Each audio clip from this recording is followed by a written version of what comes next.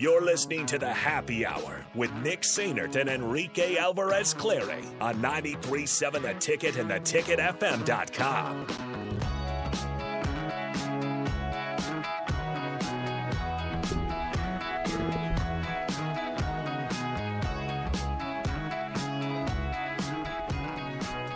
All right, back here on the Happy Hour, 93.7 The Ticket, theticketfm.com. Nick Enrico with you on signing day. We bring in Aaron Sorensen of Hail Varsity here on the Happy Hour. Good afternoon, Aaron. How's it going? Are you staying warm? Because today is brutal. Yes, I'm good. I am currently inside. I'm inside Memorial Stadium. So as we were saying before we came on air, I live here now, actually. Like, I can't physically leave. I have to stay here now. That sounds like a great plan to stay warm. Okay, so I'll start with a general question. You were at Scott Frost's press conference. We've played a couple of his sound bites talking about Casey Thompson and stuff. Just what were your overall takeaways? What kind of stood out to you from what Scott Frost had to say?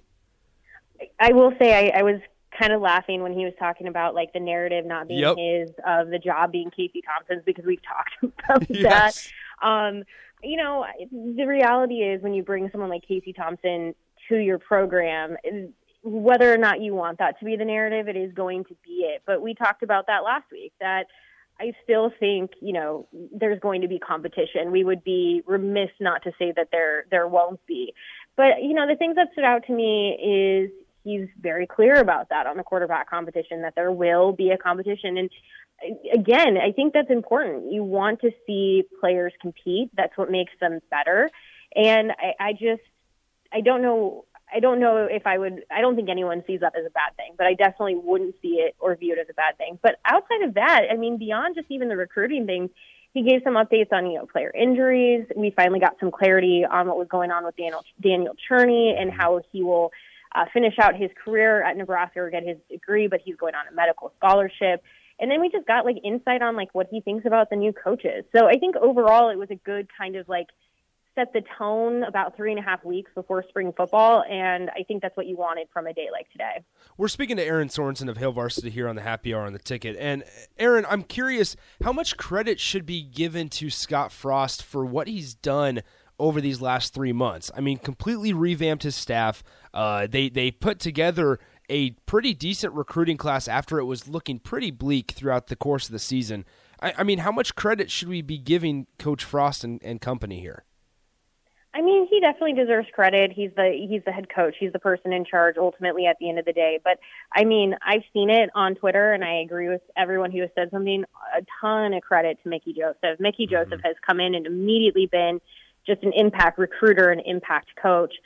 You're seeing some of these new hires pay off very quickly, at least on the recruiting front. And I think if you were to look at, I think one of the MVPs of this staff so far, it would be Mickey Joseph. He has done some serious work. But even beyond Mickey Joseph, you look at some of what Brian Applewhite was able to do today by getting a running back, but then also the fact that Sean Beckton, who is focused on the state of Georgia and was able to help flip, was able to flip the wide receiver from Georgia to Nebraska. There's a lot of, like, really positives here. But like I said, if you're going to give an MVP status out, definitely give it to Mickey Joseph. But you still have to give, Frost some credit too, because it is his team. He is the head coach. He can't be completely left out of that discussion. We're speaking to Aaron Sorensen, Hail Varsity. Aaron, so they signed 2 more players, a running back and a wide receiver here today. That puts them 7 over the scholarship limit. What do you see as the future for this roster? There's definitely going to have to be some attrition. We know that to be true. That's just the inevitability of it. And I think, it'll be interesting to see where that attrition comes from. But with spring ball on the horizon, we'll start to see positions settle themselves out quickly. And I don't want to say quickly in the fact that you might know who a starter is come, already before you get to, like, fall camp. But I do think you are going to start to see maybe, here's some players who are rising and maybe some who are staying stagnant, and maybe those that don't feel that they're moving up, move on. Obviously, there are injuries that we'll see what they look like long term. But overall, I think it just tells us that we're going to see some attrition. And I expect to see that like any year, at the conclusion of spring ball, we'll have a better idea. But yeah, I would say definitely expect more attrition at this point.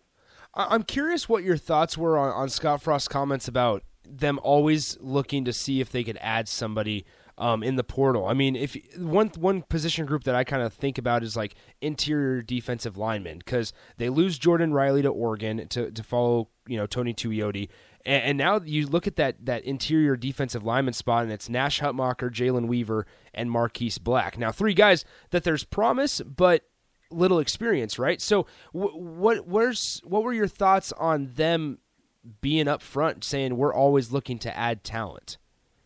It's not shocking. He did say that they're also looking to add somebody who would be able to just evaluate the portal full time. He brought up the fact that like Major League Baseball teams have people who are constantly evaluating and constantly keeping an eye. You're always looking at trades and different things and different options, and so you have the potential of them looking to bring that person on full time. I've actually jokingly, I don't know if these people are joking. I've seen people on Twitter already saying, "Where do I apply?" So that's kind of funny. But I don't think that that's a bad thing necessarily with the way that the transfer portal has started to shift college football. I think people have to always be looking. I think if you aren't, you're going to miss out on a potential impact player. And in some cases, there might be spots on your roster, like interior defensive linemen, where you think, maybe this would be a spot where if somebody comes available, we go and we get them because they could make an immediate impact, provide depth, or even start. I just think this is the name of the game now. I think the transfer portal has changed how you have to consistently, you consistently have to be keeping an eye on that portal. And so it makes sense that they would want someone full-time doing it, but they're not the only school that's going to be constantly evaluating. So I think this is just the way that college football is going. And if you're a current player, you're almost not even competing for spots against those that on your roster right now. You're competing against spots from potential players that come in. So I think this is the way that college football is going, which Frost did say it. Doesn't really matter what he thinks at this point. It's just the way it is. So it's just how you have to adjust. And I think that's going to also change how players maybe perceive their own spots and their own competition going forward. Okay, so taking Nebraska out of the mix there, what are your just personal thoughts on the transfer portal since a year ago? I mean, how has it shifted? What are your personal beliefs on the transfer portal if it's good for college football?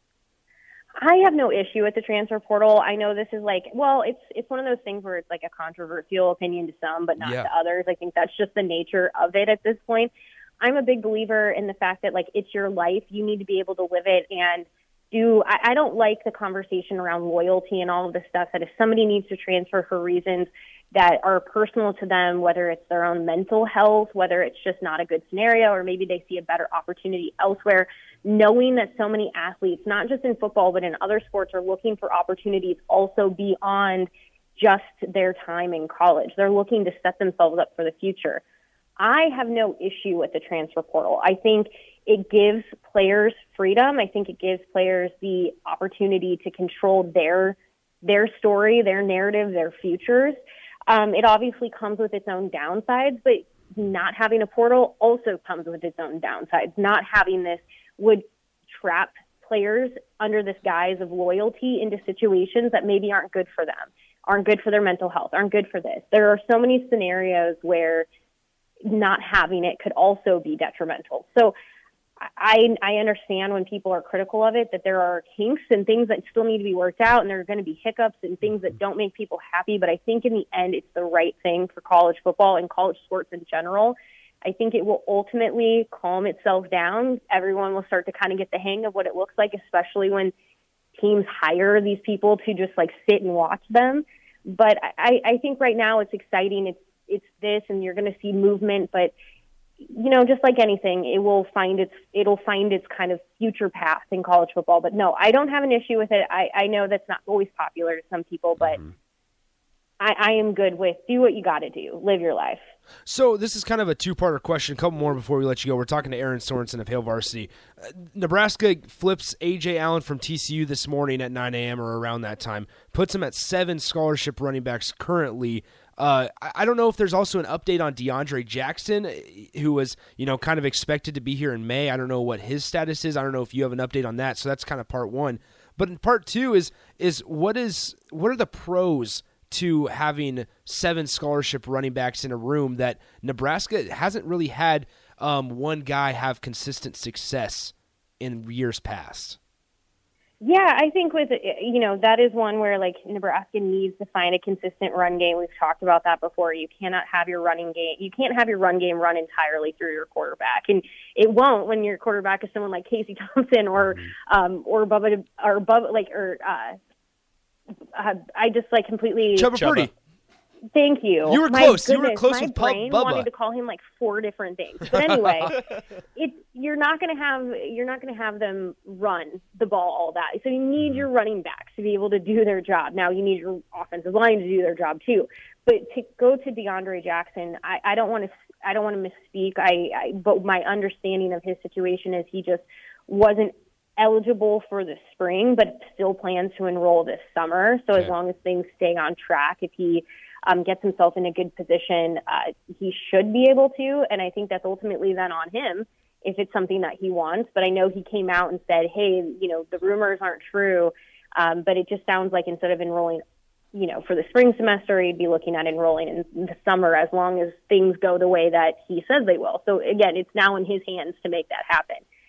But it really sounds like Nebraska just wants to guarantee that it has depth and it has what it needs to be successful at the running back spot, considering it's been a rough go the last few years. I mean, outside of, a couple of, players here and there, it hasn't been consistent. It really hasn't been consistent at all. So I think adding to that room and especially giving yourself some, cushion in case things don't go well here or there is not a bad thing. So I'm not surprised to see a large number of players added to this. And I think,